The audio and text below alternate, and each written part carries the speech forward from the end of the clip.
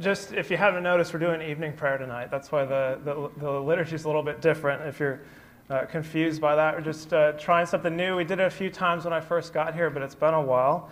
And I figured since we're having a shared meal together, by the way, we're ordering pizza. We will gather and break bread in a different way, so we're going to do evening prayer for worship tonight. But that's not the sermon.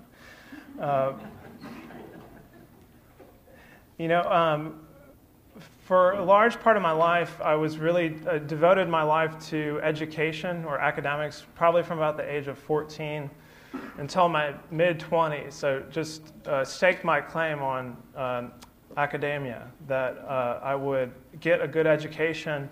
And although I probably wouldn't have used the words, implicitly what I understood is that I was trying to save myself through educating myself. I come from a sort of a working class, poor background, so this is the way that I thought I could pull myself up by my bootstraps out of that situation and help myself. And went to college and then to graduate school and became a teacher, and by my mid-20s really was quite successful both in school and then as a teacher and doing a little bit of research.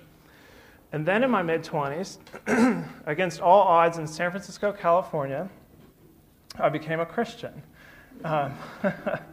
And that totally flipped things on its head for me, that I had to it was very painful, and it took a little while, that I had to come to grips with the fact that education was not the thing that was going to save me, that it was Jesus Christ. And I had to overcome a good amount of pride and years of doing things one way to have a complete, as they say, paradigm shift about the way that the world works, that it was not education, although that's a good thing. At the end of the day, that's not the thing that was going to save me. It was Jesus Christ. I bring that up because at the beginning of John's Gospel, there is a discussion about the true bread versus bread that perishes. So true bread on the one hand and bread that perishes. And the bread that perishes can be so many things in which we place our hopes, our ultimate hopes. They could be ideas or ideology, maybe about romantic relationships. You know, the American notion of, and they lived happily ever after, from fairy tales. There was this, I don't know if you would call it a meme, that was online a little while ago of princesses from fairy tales after the wedding. And so like there'd be Snow White in the living room with Prince Charming watching TV and the kids making a mess on the floor, and she had like one kid on the hip. Totally debunking this idea of, and they lived happily ever after. So, you know, ideas might be the things that we place our hopes in, something like that, or education like I did. Or right now, what's popular, of course, is politics. Or maybe for you, it's something like denominational affiliation. I don't know, whatever. Or maybe it's not ideas, maybe it's material items. You know, that new car that you've always wanted, the quote-unquote forever home, the remodeled kitchen, a particular appliance, clothing that you'd like to buy, or the job that you have, or the job that you're striving for, or promotion, or maybe it's your children. You know, maybe you haven't led the life that you'd like to live, and so you're placing all those hopes on your children to become what you never could be. So these are all things that are like what Jesus says are bread that perishes. And the crowd in chapter 6, in the passage that we read today, they crossed the Sea of Galilee looking for Jesus Christ after he feeds 5,000 people. They're looking basically for manna. They're looking for bread that perishes. You know, bread that will serve you today, but it goes away. It will perish. It will die. If you eat it, you will still die. You cannot place all your hopes in it. They're basically looking for like a traveling salesman with the latest and greatest invention. They think that that's the type of person that he is. You know, look, he was able to feed 5,000 people. Let's go find him again so he can provide the same sort of stuff for us. Another miracle. But he says to them when they find him on the other side of the Sea of Galilee, he says, I tell you, you are looking for me not because you saw signs, but because you ate your fill of the loaves. Not because you saw the signs that prove my identity, my messianic and divine identity, but because you had a good meal and you would like another one. Sorry, this thing is playing up here. Did you ever see the movie Wit? Dan, have you seen Wit? No. I told Dan I'd give him a shout out tonight. It was based on a play, a made-for television movie starring Emma Thompson. Has anybody not seen this? Great. Then there's a spoiler in this, so I'm sorry, but it's a story of a professor she's a poetry, an English professor who's devoted to the poets of John Donne. That's her niche. But she's devoted her entire life to both the poetry of John Donne and to academics, like I did early in my life. She's at the expense of relationships even. She has not only no romantic relationships, she has zero relationships with anybody. She's alienated everyone at the expense of devoting herself to her education and her academic success. Even alienating her own students because she's so gruff, but successful. And around the age 50, to her surprise, is given a terminal diagnosis of ovarian cancer. Like me, when I was in my mid-20s and coming to faith, she had this complete shift, that her whole life upturned because of this cancer diagnosis.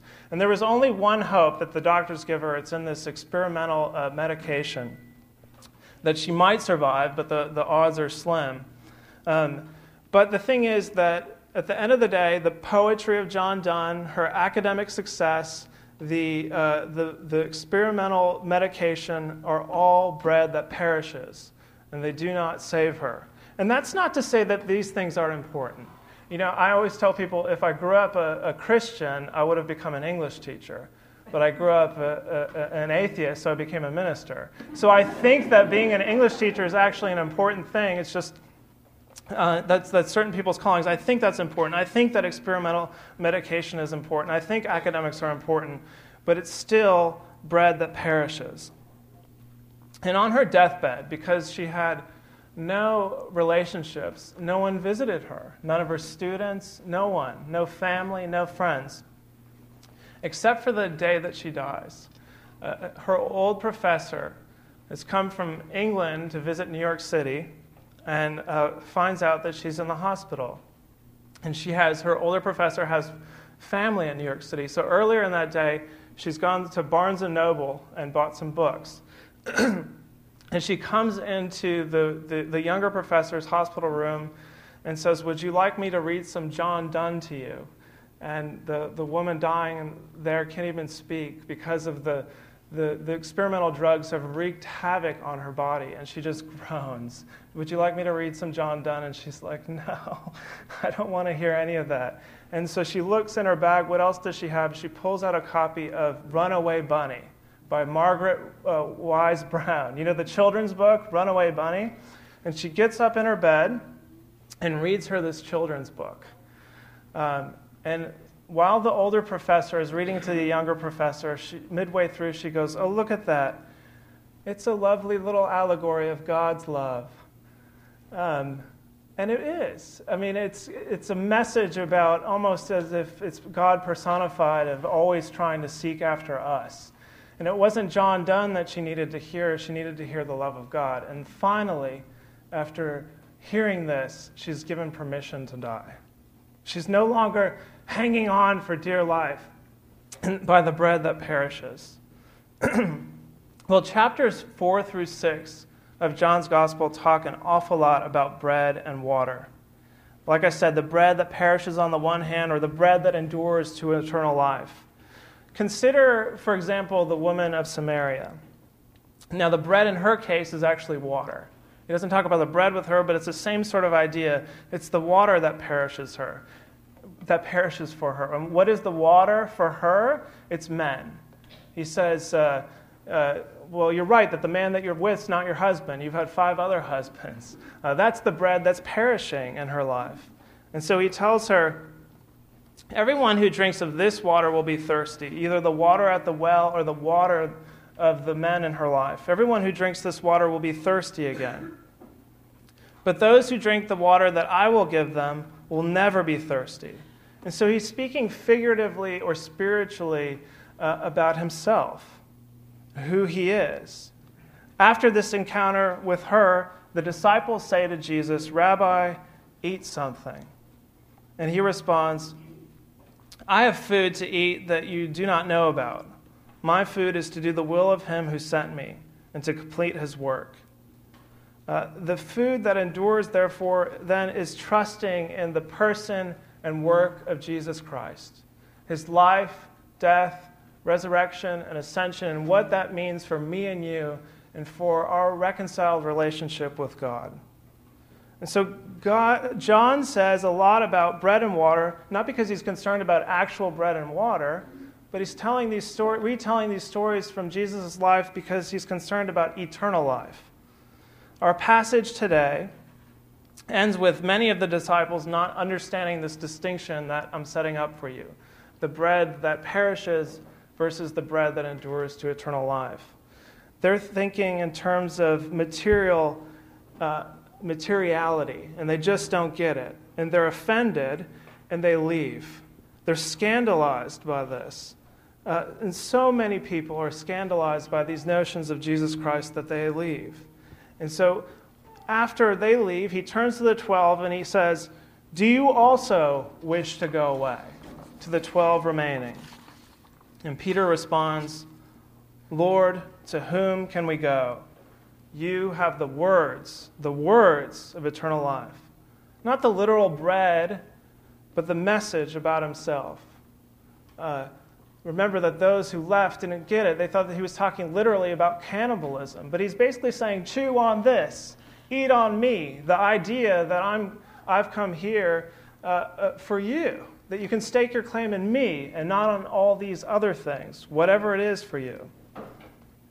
So I ask you today, sitting here in these chairs, all of you, you individually, do you wish to go away? Are you scandalized by these words? Will you put your trust in education or politics, denominational affiliation, sentimental ideas about love, a dream car, a dream house, a remodeled kitchen, the job promotion that you seek, or maybe your children, or anything like that? Or will you instead trust in the true bread that endures? Bread that gives eternal life. The bread that was broken on a cross to reconcile us to God. Will you rely on God and his love made manifest in Jesus Christ, who is this true bread? Well, of course, I hope so. I really do. Because everything else is fleeting and has a short shelf life. No matter how permanent it seems, all these other things are just bread that perishes. So stake your claim in the bread that endures to eternal life. Amen.